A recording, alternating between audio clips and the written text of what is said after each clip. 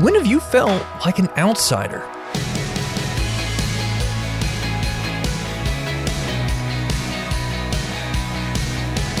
Hey there, I'm Andrew Stevens, and you're listening to Unlocked, your daily key to unlocking God's Word in your life. Acceptance.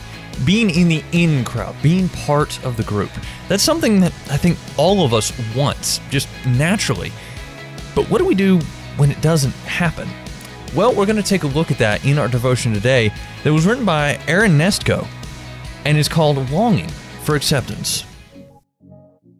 Their opinion meant the world to me. Their acceptance was what I craved. Their attention was what I longed for. I was an outsider with the popular girls. They laughed at me, not with me. They talked about me, not to me. Their rejection was the framework I built my self-worth on. I was nothing to them, so I thought I must be nothing at all. I based my values on other opinions and not on God's. God is the creator of everything. Adam and Eve found wholeness and acceptance in God's eyes as they lived in the Garden of Eden. Looks, hairstyles, and their lack of clothing didn't concern them. It was only after they went their own way against God and sin entered the world, they became aware of their nakedness and attempted to hide it from God. Since that time, humans have struggled with self-worth and acceptance. We long to be liked, noticed, appreciated, and deemed worthwhile, and we look to other humans to satisfy this longing. Jesus didn't come to earth to be popular and accepted by the world.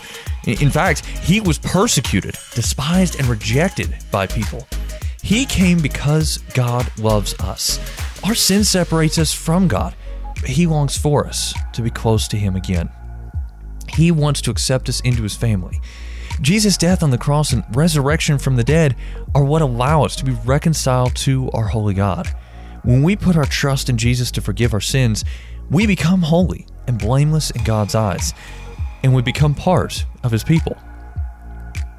Once you're redeemed by Jesus, you're invited to communicate with the creator of the universe.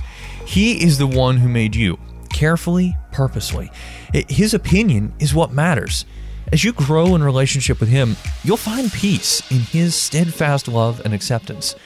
The world may laugh, people may jeer and judge, but the Lord's word and his promises stand forever. He loves you with an unending love.